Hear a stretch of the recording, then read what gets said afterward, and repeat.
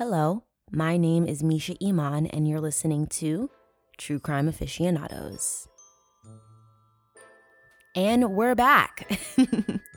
Thank you for tuning in to this latest episode of True Crime Aficionados, titled The Men Learn to Alphabetize, and you will see why. An alternative title was going to be, well, that escalated quickly because this bitch, Ted Bundy, takes the lives of seven women in this episode, and it's all in like a 4-month period. He's out of control. So, trigger warning, as always, for gratuitous violence, sexual assault, abduction, and unfortunately in this episode, massive trigger warning for pedophilia. Like, yeah, it's gnarly. It's Ted Bundy. But we do get to laugh at him because this bitch makes a vision board to try to like get his home decor right, but it's not. It's just terrifying because he's insane. He's literally insane. And a compulsive nail biter and nose picker. Like, I will never stop saying that. He fucking sucks. Please check out the Instagram for the post from today's show. I have some funny memes in there. And please support the Patreon. This is a one-woman show, so support your Black queen, that is I, by subscribing to the Patreon at the $5 level and helping out this one-woman show. Thank you so much, and let's get into it. 26-year-old Julie Cunningham was described as being very attractive with silky dark hair, you guessed it, parted down the middle. She lived in Vail, Colorado, where she shared an apartment with her friend Anne. Julie was also a part-time ski instructor and worked as a clerk in a sporting goods store. By mid-March 1975, Julie had reached her limit of dealing with shitty men. She was apparently not the best judge of character and had only dated a string of men who only wanted her for her body. Relatable content, Julie. It's hard being a baddie sometimes. Anyway, Anne Rule writes, in early March 1975, Julie was to suffer her last heartbreak. She thought she had met the man she wanted, and she was thrilled when he invited her to go to Sun Valley with him for vacation. But she had been, quote, dumped on again when they reached the resort. The man had never had any intention of a committed relationship, and she returned to Vail crying and depressed. Want to know why, though, she went home crying? Because during those 2 weeks that Julie was in Sun Valley with this man, he suddenly ran into his fucking ex at the resort, and then things with Julie just like went downhill. So this dude was like, come to a resort. Let's have a great time, vacation together. Okay, she goes there. His ex happens to show up, and then she goes home crying. Like, men are trash.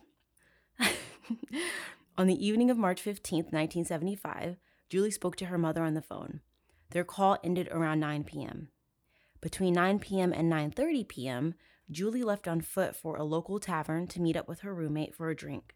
Unfortunately, Julie Cunningham never made it into the bar.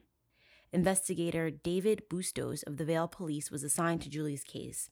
Her roommate only had good things to say about Julie. Of course, she was well-liked, she was outgoing, thoughtful, you know. When Investigator Bustos asked around town, he apparently got a hold of all of her shitty exes as well, and even they couldn't do anything except sing her praises. They were like, she was a baddie, we done fucked up, like, we hope you find her. When Investigator Bustos checked Julie's bedroom, his findings confirmed the belief that she had not run away. Julie's wallet, car keys, and a special face soap for her skin problem. Are they talking about, like, just fucking acne soap? Like, she just has some fucking Clinique in there, and you're like, special face soap for her skin problem. These are men writing fucking police reports because they just throw water on their face and walk out the door looking whatever. But she left all of her shit there. Like, you need your car keys, like, you need your wallet. And they were just all in her bedroom drawer, and they were like, oh shit, she did not plan to leave because you would need these things. Together with her roommate, Investigator Bustos prepared a description of Julie to be broadcast by the Colorado Bureau of Investigation. 5'5", 110 pounds, long hair, pierced ears. Why do we need their weight? Julie Cunningham, like what? Julie Cunningham had last been seen in her brown suede jacket with sheepskin lining, jeans, leather boots, and a ski hat. So they put out a broadcast. We're looking for this girl. She looks like this. Last seen wearing this. However, her disappearance was soon eclipsed by some fucking crazy shit that was going down in Aspen, Colorado. So we're gonna make a left turn real quick because this story, we need to fucking go down this fucking rabbit K-hole. Because once you hear it, you will understand why Julie's disappearance, unfortunately, was pushed to the wayside. A woman named Claudine Longette, the ex-wife of singer Andy Williams, sorry to this man, don't know who he is, was arrested a few days after Julie Cunningham disappeared for killing her boyfriend, a skier named Spider Sabish, literally Spider. So Claudine was arrested, she went to trial, and the jury convicted her of negligent homicide and sentenced her to pay a small fine and spend 30 days in jail for murder. Like, the actual fucking caucasity of this bitch, the judge, 30 days. She killed a man. Anyway, just, if she was a black woman, she would be maybe dead, okay? Because this is America. So the judge, this piece of shit, he allowed this murderer to choose the days, the 30 days, that she wanted to be served, believing that this arrangement would allow her to spend time with her children. Claudine, guess when she chose, because she had a fucking choice, to serve her sentence? On the weekends. So she just like went to jail on the weekends. Oh, Claudine, you want to go out for brunch? No, I gotta go to jail. What? It's just on the weekends though. Like, what the fuck kind of bullshit is this? Like, did none of her friends, what the fuck? What? Yo, America is so fucking wild, bro. Out of control. This bitch got to spend 30 days in jail that she chose. She then went on fucking vacation with her defense attorney, who was married, but not for long because Claudine fucking sniped in there, took someone's mans because that's what she was doing at the time, and they got fucking married and they still live together in Aspen today. Like, so that's why no one paid attention to Julie Cunningham disappearing, which no tea. Obviously, we care about women going missing, but that story on the news, I'd be like, what the fuck?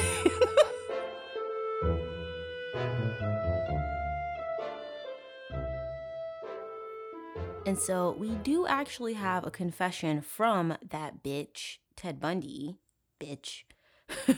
about the murder of Julie Cunningham. So Kevin Sullivan writes,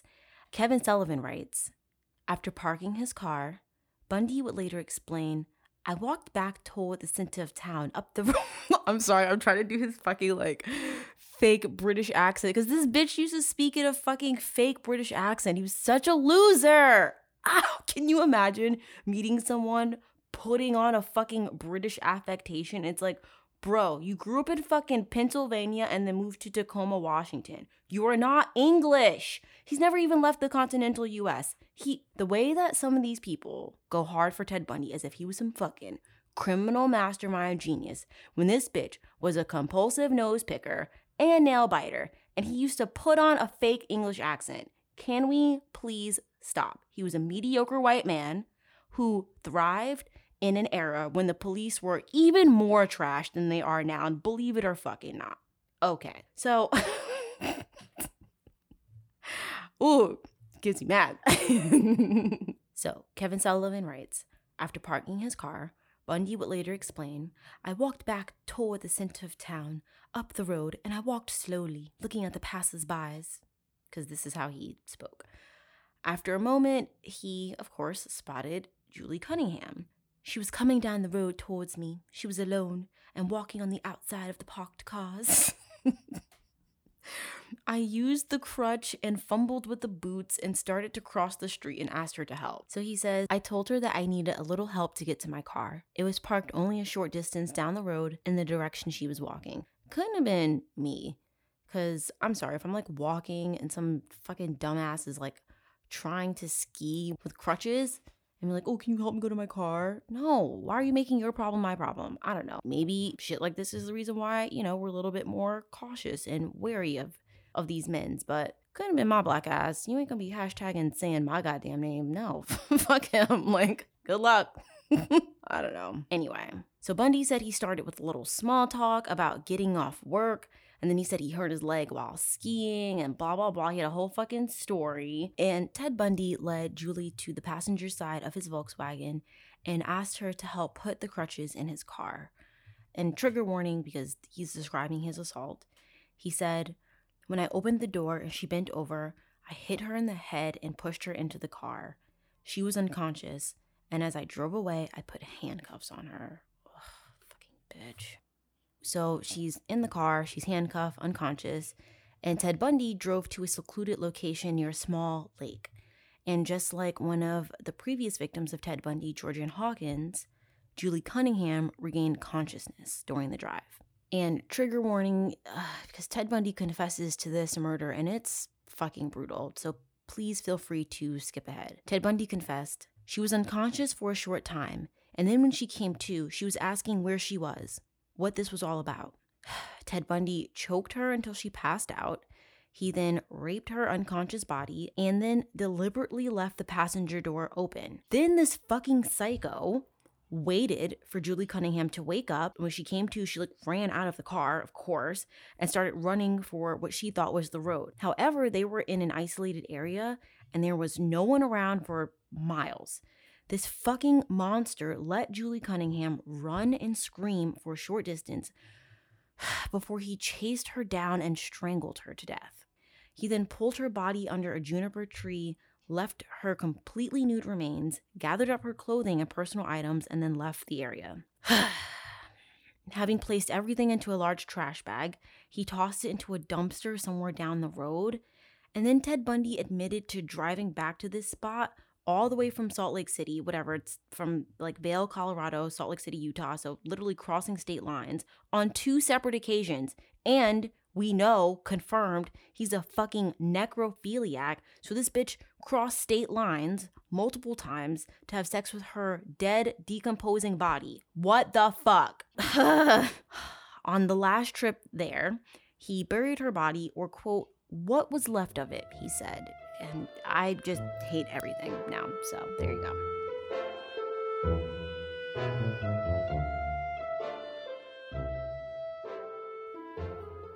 So the following month, in April of 1975, another woman went missing. 25-year-old Denise Oliverson, who lived in Grand Junction, Colorado with her husband. On April 6th, Denise and her husband got into an argument. So Denise hopped on her bike, it was a yellow 10-speed, and pedaled over to her parents' house. It was a nice spring Sunday afternoon. She wore jeans and a green printed long-sleeve blouse. However, Denise never made it to her parents' house. And they also weren't expecting her because it was a quite impulsive thing. She didn't call and be like, we just got into a fight. She was just like, fuck you, got on her bike and dipped. So she didn't come home that night either. And her husband just figured that she was still angry with him and would give her time to cool off. And then he would call her parents' house. So the next day on Monday, he called her parents and was surprised to hear that she never showed up to their house. So a search of the route that she probably took to pedal to her parents' house was conducted, and the police discovered her bike and sandals beneath a viaduct on a railroad bridge. So someone fucking stashed her sandals and her bike. Now, if I was a cop, granted I would never be a fucking cop, but if I was, I'd be like, that's fucking suspicious. Her bike was in good working order, there was nothing wrong with it, so there would have been no reason for her just to leave it there. And also her sandals. She biked away going to her parents' house, and then she just, hopped off her bike, took off her shoes, and kept going? Yeah, because that makes sense. So just like Julie Cunningham, Denise Oliverson had just fucking vanished, disappeared. Her bicycle was taken from the cops, after it was left under the bridge. That bike disappeared. A whole bike. Where do you even put a bike? How do you lose a bike? Denise's father said it was the only goddamn piece of evidence and they lost it. I'd be pissed too. Fuck these fucking dumbass cops. So later, an officer revealed that her bicycle was never dusted for fingerprints. Yep. And this officer was also quoted as saying, Denise Oliverson is still a disappearance, not a homicide. And Denise's body, to this day, has never been found. And trigger warning about this story. So 5 days later, after Denise hopped on her bike after a fight with her husband and just vanished, on April 15th, 18-year-old Melanie Cooley left her high school and just simply never returned. 8 days later, county road workers found her, quote, battered body 25 miles away from her high school on the Coal Creek Canyon Road. I don't know what that is, but she was just found like on the road. And Melanie had been, trigger warning, bludgeoned on the back of the head, possibly with a rock. Her hands were still bound, and a pillowcase was twisted around her neck. Jesus fucking Christ. Ted Bundy was a fucking monster, dude. I am not pro capital punishment, but this bitch had to go. Like, fuck him.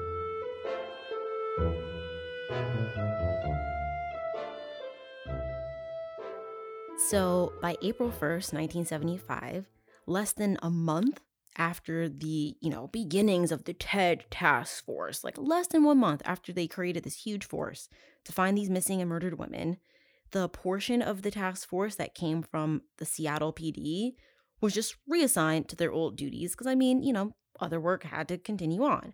So this left the case of Linda Ann Healy, the first known victim of Ted Bundy, in the hands of Detective Keppel and Detective Dunn. To assist in their efforts, King County reassigned 2 more detectives to the task force, bringing it to a grand total of 10 officers. Detective Keppel writes, "This reorganization would ultimately help the task force do the job it had been formed to do."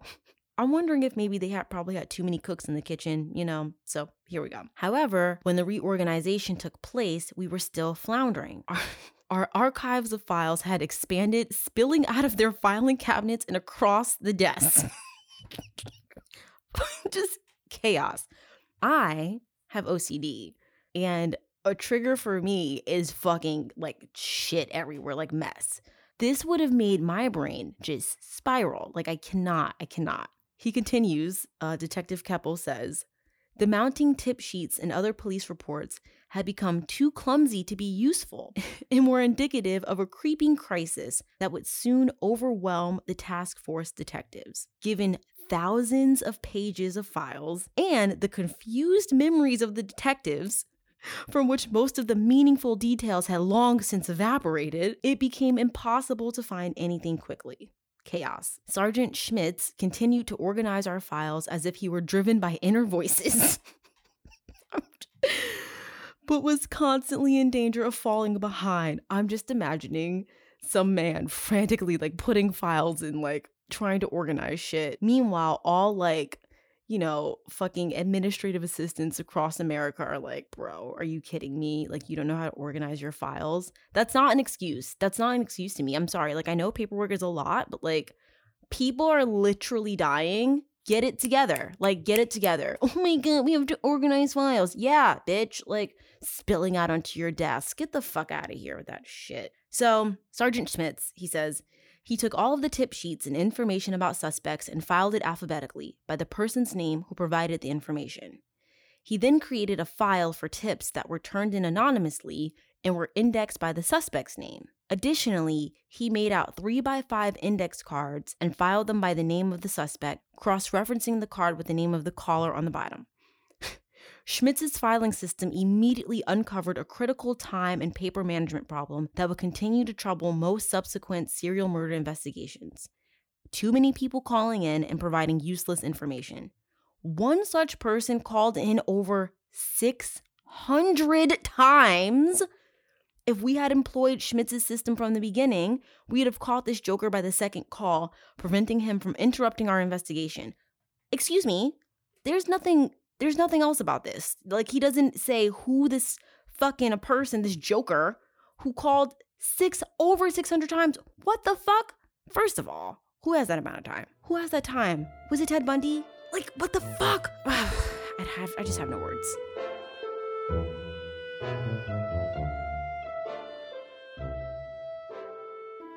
So, it's now May 1975, and detectives hadn't had any new disappearances in the area, similar to those of the previous year, July 1974, with the Lake Sammamish disappearances and murders. Consequently, the TED task force began to sense that perhaps their TED killer had left the area and moved on to a new location. The task force also believed, based on the idea that Ted was a traveler, that their murder cases were probably connected to similar murder cases in other jurisdictions. Detective Keppel and his team decided to examine murder cases in these other jurisdictions, hoping to discover maybe some information that might be useful to their own investigation. So that month, May 1975, Detective Roger Dunn attended a conference in Boise, Idaho that highlighted the missing and murdered females from 7 western states and British Columbia. All of the investigators were faced with a number of extraordinary and still unsolved cases of murdered females. So fucking, the Avengers Summit of cops. Fortunately, for the Seattle detectives, there were officers there from Colorado and Utah who were investigating the murders of Laura Amy, Melissa Smith, and Karen Campbell. Lieutenant Bill Baldridge and Detective Mike Fisher, who were investigating the murder of Karen Campbell in Aspen, Colorado, stayed in close contact with the TED Task Force. Their gut feeling, which ultimately would prove true, was that their murder was connected to the TED cases in Seattle. Just fucking gut instinct. Therefore, anytime the Colorado detectives discovered a suspect who had ties to Seattle, they immediately called the TED Task Force. Detective Keppel writes, "While Roger was busy collecting cases involving murdered females at outdoor locations, I was assisting other detectives in the investigations of a steady stream of white males who wanted nothing more to be eliminated from the suspect list for the Ted killer. It was difficult for any male in his early 20s, 5 feet 10 inches tall, medium build, with dark blonde or light brown hair, who drove a VW Bug and whose first name was Ted, to have any social life whatsoever. Those same men were getting dubious looks while at work and anywhere else they chose to go. There were hundreds of Teds out there, too many to count. Every Ted suspect we contacted cooperated and opened their lives to us. Some even called us first, because they wanted to be officially eliminated from the suspect list. They gladly handed over checking account records, credit card receipts, employment records, medical records, vacation, travel vouchers, and anything else that accounted for their time. One by one, suspects named Ted were eliminated as the possible murderer. While the true Ted fled, Ted serial killer impersonators popped right up out of the woodwork. I will never forget the morning I arrived at the office to find 5 strange men sitting on the bench in the reception area of the detective division. There was nothing outstanding about them. All had varying shades of hair color. One was 6 feet 6 inches tall and another was 5 feet 1. As I passed the receptionist, she released the electronic door lock and motioned for me to come around so she could talk to me. I'm just imagining this lady like, "Yo, Bob, get the fuck over here." She informed me that all 5 were waiting to see me. Unbelievably, they each confessed to the receptionist that they were the famous Ted killer. I invited them all into a large interview room together and had each one introduce himself to the others. I told them, when they decided amongst themselves which one was really the Ted suspect, to knock on the door and I would return to book them in jail. The 5 Teds each replied that they would return to their therapist for treatment. Their respective psychotherapists, for whatever reasons, had told each of them to confess to the police as part of their treatment programs. This was really great, I thought. Not only were we trying to identify the real Ted, we were assisting in the therapy of the entire Seattle psychiatric community. As I looked at the calendar, I noticed that it was 5 days before the full moon.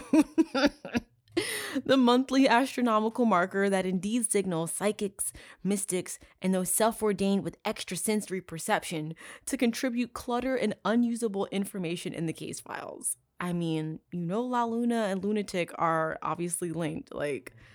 Fucking crazy. Can you imagine? I'm the real Ted. No, I'm the Ted. It's fucking crazy.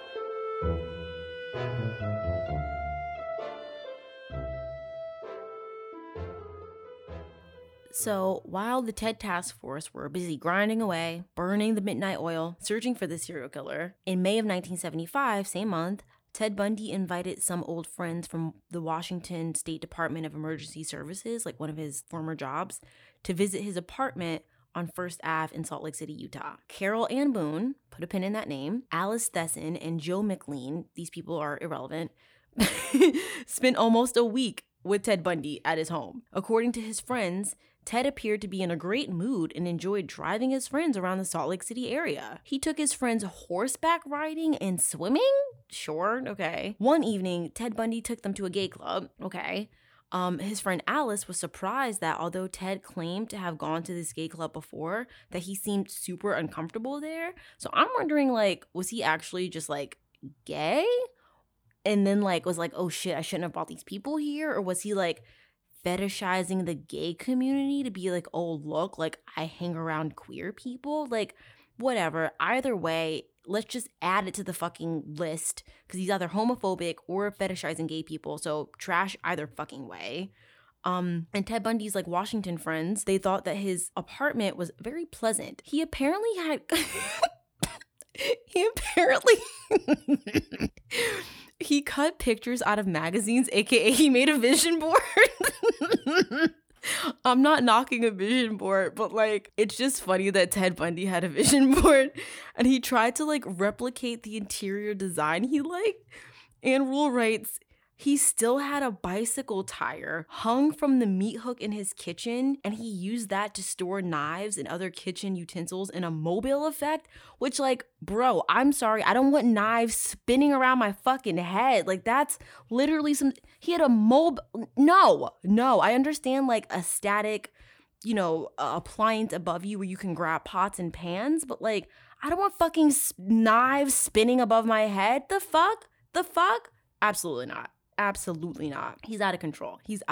He had a color television set, oh boy, a good stereo, and he played Mozart for them to accompany the gourmet meals he prepared. Also, all this shit, the TV, the stereo, all that, probably stolen because, hello. But like, again, if I walked into a dude's apartment and I saw a mobile of knives spinning around my head, I would be that SpongeBob on my head out meme because there's no fucking way I'm staying there. Like, absolutely not. Anyway, eventually, Ted Bundy got a job as a custodian at the university, and he worked there most of the summer until he was fired for, quote, missing work and showing up drunk on one occasion. And remember, when he got drunk, he liked to what? Prowl for women. So I wonder if he got a job as a custodian because like a fucking custodian's keychain, like those big ass things, like do you think he had keys to like girls' locker rooms or girls' dorms? You know what I mean? Like, hello?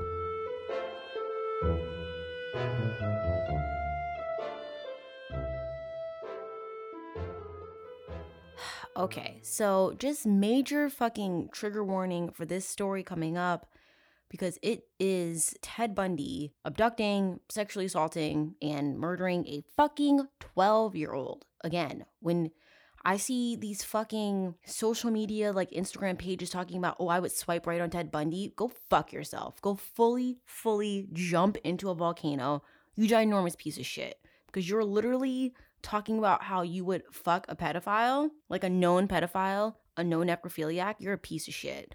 And this story is one of the reasons why I say that with like my full fucking chest, because Jesus Christ. So in 1989, we're like jumping ahead, a man named Russell Renaud, was the chief investigator for the Idaho Attorney General's office. He sat down with Ted Bundy 2 days before he was executed to hear some last-minute confessions about the murders that Ted Bundy committed in Idaho. The investigator asked Ted Bundy, "Do you recall why you were in Pocatello, Idaho at this particular time?" Ted Bundy said, "Yes." The investigator asked, "Can you tell me?" Ted Bundy replied, "Oh, yes. Oh, excuse me. Oh, madness. What can I say? It was basically to do what was done." So I'm going to read some passages from The Bundy Murders by Kevin Sullivan, who's fucking amazing. Interview with him coming out soon. Like, rad dude. Writing, I think he's on his 7th Ted Bundy book. Like, he's a madman. So, as Bundy entered the Pocatello city limits, he almost immediately caught sight of Idaho State University rising up on his left, situated just off of I-15. A little over a mile ahead sat the Holiday Inn, which was also off I-15, and to his right, where he would later secure a room, making sure that the room was on the first floor and in the rear of the building. What? And even Kevin Sullivan says, how he handled that conversation with the clerk is unknown, but he signed the register using a fictitious name and may have provided his actual license tag for the record. Which, I'm sorry, can there be some sort of like immediately just like call someone if you're working in a hotel and someone's like, oh, hey, can I have a room on the ground floor at the back of the building? What? Like, what? Why? Why are you so specific, bro? So at one point in his confession, Ted Bundy admitted to entering a high-rise woman dormitory where he encountered a male authority figure that immediately stopped him and demanded to see some identification. Unable to provide any, Ted Bundy was asked to leave, and he did so. So literally because like a man challenged him, he was like, oh, I gotta go now. He immediately backs the fuck off. But do you remember when Carol DeRanch was like, hey, can I see your badge or some identification to prove that you're a cop? He like got super smarmy and like chuckled in some fucking condescending tone because he's a fucking bitch, bro. Oh my God. So because this fucking horrendous person, like basically no grown women in this area are like attracted to him, it's not working. He decides to start prowling around a fucking junior high school, which I'm sorry, there's only a small set of age groups that attend a fucking junior high school, and none of them are anyone above the age of fucking 18. They're all children. So he spotted and got the attention of 12-year-old Lynette Culver, who lived directly across from the school's western side of 231 Fairbanks Road. Ted Bundy slowed his Volkswagen to a stop directly in front of the junior high school. Lynette Culver, dressed in jeans, a red checkered shirt, and a maroon jacket with a fur collar, came up to Ted Bundy and spoke to him through the passenger window. At 5'2", oh my God, I'm 5'2", at 5'2", with a weight, but why do we care about her weight? Between 105 to 110 pounds, and you guessed it, long brown hair parted down the middle. I hate this phrasing. She was exactly what he wanted. So he would later feign surprise at her youth, telling investigators he believed she was older. But that's only because he understood what would happen if, like, people in prison knew he was a pedophile. Like, bro, you stop in front of a middle school, a junior high, and you're surprised at her age? Suck my fucking dick, you lying bitch. Like, oh my God. So after he said just the right things to a child, you know, who must have been flattered that a grown man was paying her attention like she's fucking 12, Lynette Culver opened the door to Ted Bundy's car, got into the passenger seat, and like said goodbye. He turned his Volkswagen around and made the short drive back to the Holiday Inn. Again, feel free to skip ahead. Like, this is a horrible story. So Ted Bundy, he even, like, they had a whole conversation while they were driving back to the hotel.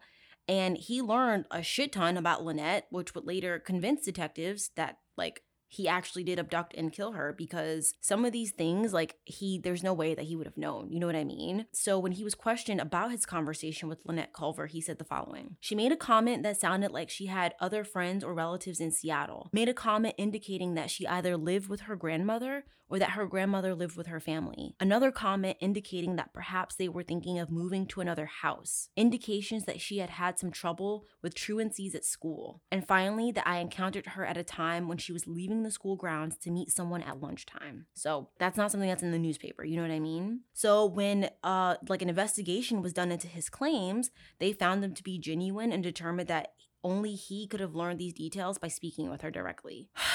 And trigger warning, Ted Bundy drowned her in the bathtub.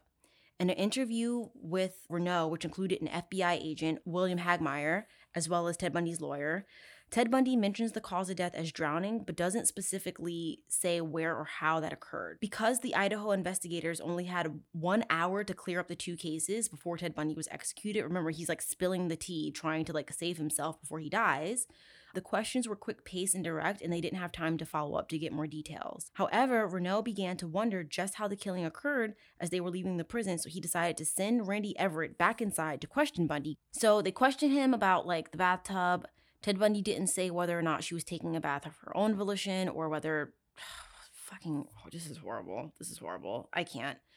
Blah, blah, blah. So they don't know whether she was strangled and placed unconscious in the tub or if she was held underwater. Like, they don't really know the sequence of the event of that day.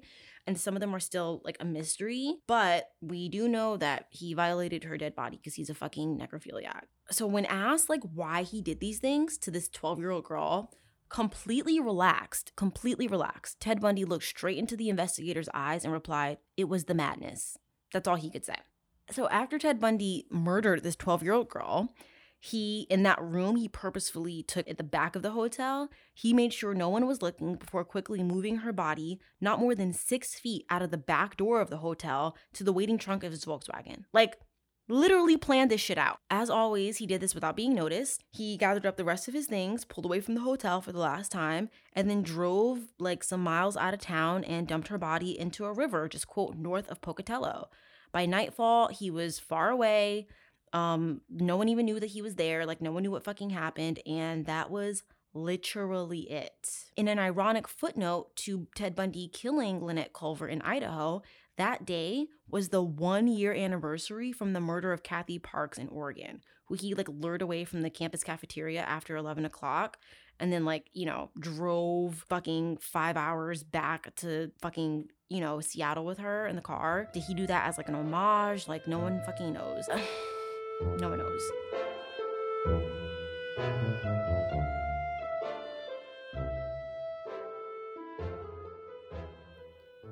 So, Susan Curtis had long, light brown hair, you fucking guessed it, parted down the middle. And on the evening of June 27th, 1975, she was attending a banquet at the Wilkson Student Center on the campus of Brigham Young University in Provo, Utah. She wore a really pretty yellow evening gown and was like doing her fucking thing. Susan Curtis told her roommate that she was leaving the banquet for a moment to return to her dorm room across campus to brush her teeth. And that does sound random as fuck, but she had braces and was like beyond thorough in taking care of them. So Susan left the crowd and headed out alone in like, it was semi-dark night. An article published in the Salt Lake Tribune like just a week or two after Ted Bundy died described the surroundings as a balmy early summer evening. It would have been a 1/4-mile walk across campus and a couple of streets in the fading light. At some point, Ted Bundy approached Susan Curtis and using, some ruse, convinced her to follow him the short distance before he violently assaulted her with a fucking crowbar. Susan Curtis was a resident of Bountiful, Utah, and catch this fucking tea, Susan Curtis was a resident of Bountiful, Utah, and had attended the same play at Viewmont High School on the same night when Carol Duranch escaped Ted Bundy's car and Deborah Kent was abducted and murdered by Ted Bundy. So a few days later, on July 1st, Shelley Robinson, who was 24, she just failed to show up for work at her job in Golden, Colorado. And her family was looking for her. They asked her job, found out she didn't show up that day. And her family tried to believe that maybe Shelley had taken off on a whim to visit another state. Sure. However, as the summer passed with no word from her at all, they started to get worried. On August 21st, the nude body of Shelley was discovered 500 feet inside of a mine by 2 mining students. Also, these fucking mines.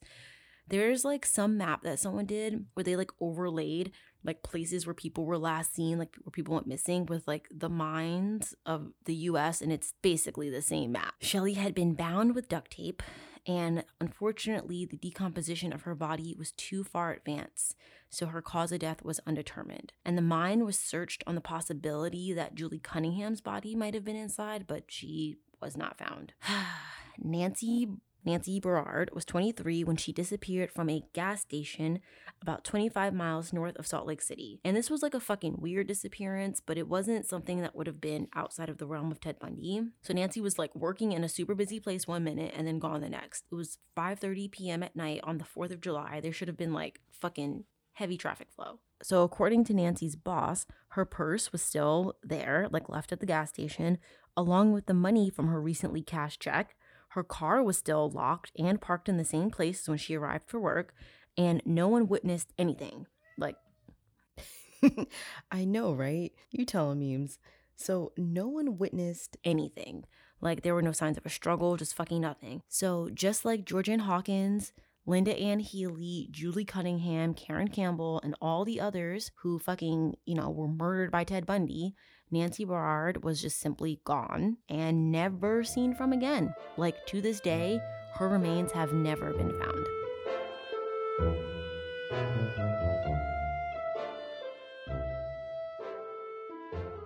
And so now we gotta check in with Liz, Ted Bundy's ride or fucking die. Liz says, in March 1975, the remains of Linda Healy, Susan Rancourt, Roberta Parks, and Brenda Ball were found, all less than 12 miles from where Janice Ott and Denise Naslund had been found. In April, the unthinkable happened. I turned 30. Okay. I had made such a big deal of the onset of old age that I received 5 bouquets of flowers on that day. My house looked like a florist shop. My parents, Ted, my coworkers, the guys who lived upstairs, and a skiing buddy had all tried to ease the transition with flowers. Mama, you're not applying for AARP. You are 30 years old. Fucking relax. Angie was back from a long trip in Europe. See, Angie's living it right, okay? She knows what the fuck is up. And Angie was staying with me temporarily. As she put it, I was another year closer to menopause. Okay, what a bummer. I had thought by the time I was 30, I would be happily married and have lots of kids. I had no one to blame but myself, so I had better get on with my life. I mean, there's just so much to unpack there. Like the internalized like misogyny that she wasn't quote unquote like woman enough to like have a family and like a man and kids and shit. Like, girl, 30, you're 30 and you think your life is falling apart. You're fucking a necrophiliac. I think you have other problems. Anyway, one day in early June, I straggled into the house after work and found Molly there, all sly grins. She was home by herself for 2 hours each day after school now, and I was pleased with how responsible she was. Also, Molly's like super fucking young to be left at home by herself while there's like a serial killer running around like killing women. Like, just saying. This day, there seemed to be something going on. Come into my room for a minute, she said. I didn't know what to expect. I couldn't see anything special in her room. Suddenly, 2 arms slipped around me from behind. For a split second, I froze in terror. It was Ted. My knees buckled and he had to hold me up. I had no idea you were coming, was all I could say. He and Molly were pleased with themselves in their surprise. I'm too old for this, I told them. Please, no more surprises. Again, shut the fuck up. Ted stayed for almost a week because he's a bum bitch who can't afford his own place. He had bought his raft and we went rafting on Green Lake a couple of times. It bothered me that he had his front license plate propped up inside of the car, but I refused to worry. When Ted said that it had fallen off, that was enough for me. So what this is called denial and willful ignorance. Like, there's no fucking way. She already suspects that this bitch may be killing people enough that she went to the police multiple fucking times, like called them. And then she sees another like warning sign and she's like, oh, okay, I believe you. Sure. Near the end of the visit, Ted called a friend who was going to be driving to Utah in August. He arranged for the friend to bring Ted's little brother to Salt Lake City. When I found out the friend was a woman who had a son about his brother's age, I thought that was so cozy it stank and I told him so. I don't know what that means. She's just being fucking petty and jealous, like whatever. She cares more about like him fucking other people than him like murdering people, but you know, priorities go off. Look, he said, I didn't drive all the way up here to see her. I came to see you. I love you. You have friends that are men. Can't I have friends who are women? He's gaslighting her. It was logical and reasonable, but I was still jealous. When Ted would get mad at me, he would tell me that I was insatiable, that no amount of his time or his love would ever be enough for me. I knew he was right, and I spent a lot of time going over and over my life, trying to figure out when the plug had been... trying to figure out when the plug had been pulled that had left me a hollow shell. Relax. Maybe when you kept fucking someone who you thought was murdering people. Like, hello. Maybe it was the college years or maybe it was my marriage. I prayed to God that I would someday be a whole person. And I still thought the way to do this was to marry Ted. I'm going to leave that there. Mind you, she still thinks he's a murderer. I went back to Utah in late July. I knew that this was the turning point, that Ted and I were going to get married or break up. The first night I was there, Ted and I sat up late at my parents' kitchen table talking and drinking. I asked him if he was still stealing things. When he waffled with a non-answer, I exploded. You have a great future ahead of you, and you jeopardize it with your stupid actions. Maybe you can't control it. Maybe you're a kleptomaniac. He looked stunned. That's the last thing I need is more problems, I went on. If you got caught stealing, I wouldn't stand by you for a second. Okay, bitch, what about murder? I get so tired of having nothing. You don't understand, he said, because you've never had to go without. I've never had to go without because I work hard. Also, working hard is not an indicator of, like, I'm not siding with Ted Bundy, but like people who are like, oh, if you just work hard, you like get money. There are things like, I don't know, systemic racism and like, anyway, she says, I never had to go without because I work hard. I don't go without, but you don't see me furnishing my house with the best of everything. On and on I went, my motor mouth completely out of control. If you're going to continue to steal, I don't want anything to do with you. The next morning, I woke with a hangover going over the things I said. His stealing really did bother me, and I really did mean the things I said. I just wished I hadn't been drunk when I said them. Also, like, the stealing bothers her more than, like, the potential murder. Later that day, we drove to Flaming Gorge National Recreation Area in Wyoming to meet the rest of the family who had driven over earlier. I was trying to be cheerful. Ted said, you know, I don't understand you. One day, you act like I make you sick, and the next, you act like everything is fine. I tried to apologize without backing down. I want the best for you. For us, I said. It scares me that you would gamble it all for a few material things. I thought of the gamble I had taken by going to the police. If Ted ever found out, that would be the end of us for sure. The way her brain is like fucking doing American Ninja Warrior Olympic Simone Biles backflips to rationalize why she's staying with him. Jesus fucking Christ. At Flaming George, we put our problems aside and enjoyed the sun and scenery. The fishing was terrible. We had been out in the boat for hours and hadn't caught a thing when my mother suddenly shouted, I've got one, get the net. Her pole was jerking and bending like there was a 20-pounder on it. When Ted bobbed to the surface, he had slipped out of one side of the boat unnoticed, swum under it, and grabbed Mom's line. We all laughed about the one that got away. Ted and I had to leave the park early so he could get to work. On the way back, we were talking about how our dads would never stop at scenic viewpoints or points of interest when we were kids. So when we saw a lovely river out in a cow pasture, we stopped the car and hiked over to it. Walking into the trees behind Ted, I was suddenly very scared and had an ominous feeling. The mosquitoes were huge and thick by the water. Let's go back, I said, swishing the bugs away. No, come with me. His voice sounded flat and hollow. Maybe our dads knew something that we don't, I said, and turned and hurried back to the car. Would I ever be normal again? So if they were Black, this wouldn't even be possible. Like, first of all, getting a car, like as a Black person at that time, difficult. Driving without getting literally fucking murdered, difficult, especially where they were. There was something developed called the Negro Motorist Green Book, and this was like an annual guidebook for African-American road trippers. It was published by a man named Victor Hugo Green, who was a Black New York City mailman between like 1936 and 66 during the Jim Crow era. And like the emerging like African-American community, they brought cars as soon as they could, but they faced like just a fucking multitude of dangers and inconveniences along the road. I mean, still to this day, from like refusal of food, refusal of lodging, like arbitrary arrest, like being fucking murdered. And so in response to this man, Victor Hugo Green, he wrote a guidebook to serve as like a reference point for Black people for like, these are places where you can get food that are friendly to Black people, places where you can get gas, places where you can stay.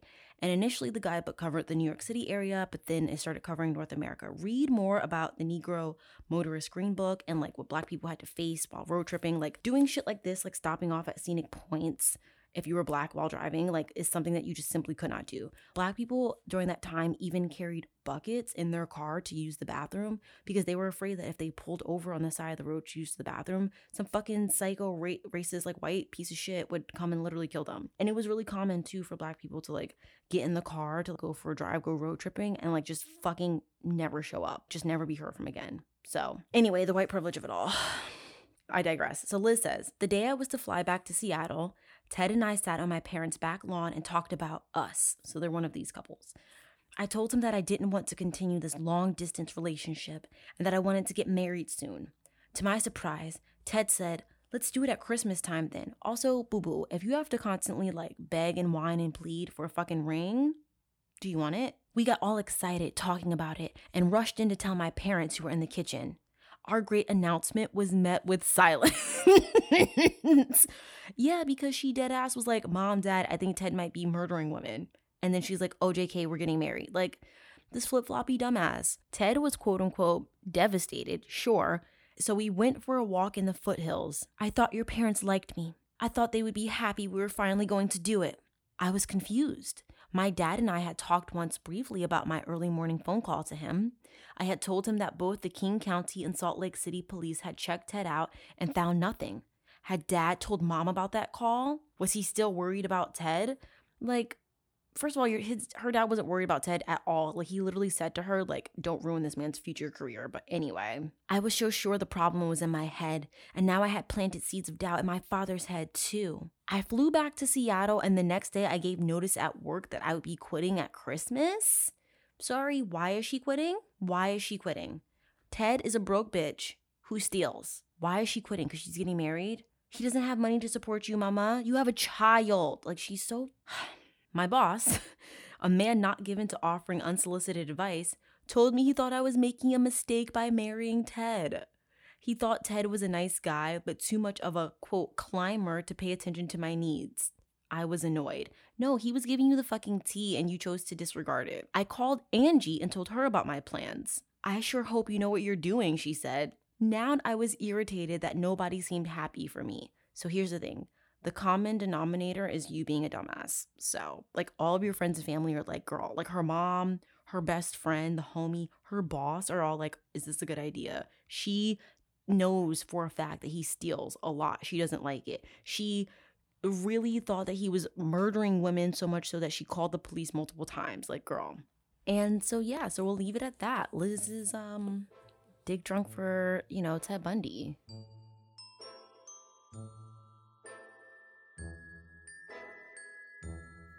Pew, pew, pew. We did it. Welcome back to True Crime Aficionados. Thank you so much for holding it down with me during this tumultuous fucking year. What a year. We're almost done. Little shout outs. Thank you to Danielle, OG best friend, and all the other people who had True Crime Aficionados as their #1 podcast for Spotify this year, and you're wrapped. Thank you. Appreciate that. Shout out to my girl Nicole. I will link her Insta in the bio, Ruby Quinn. She is a wonderful burlesque dancer, and you should go support her and throw some coin at my girl. Thank you to Val for holding it down. Thank you, Tanya, for screaming for me at Mortified. If you know, you know. Thank you, Joe. I love you. Thank you, all of my friends at Word Bookstore, always holding it down. Shop local if you need any holiday gifts for your friends. And thank you to all of my newcomers. Thank you for everyone who is listening. Please subscribe to the Patreon. Help a sister the fuck out. And I hope you have a safe and happy and wonderful holiday season. And don't spend coin on someone who you can't post on the gram. That's my parting wisdom to you. Please stay tuned, as always, for some purrs from my kitten, Mimi. And remember, keep your head on the swivel. See you next year. Bye.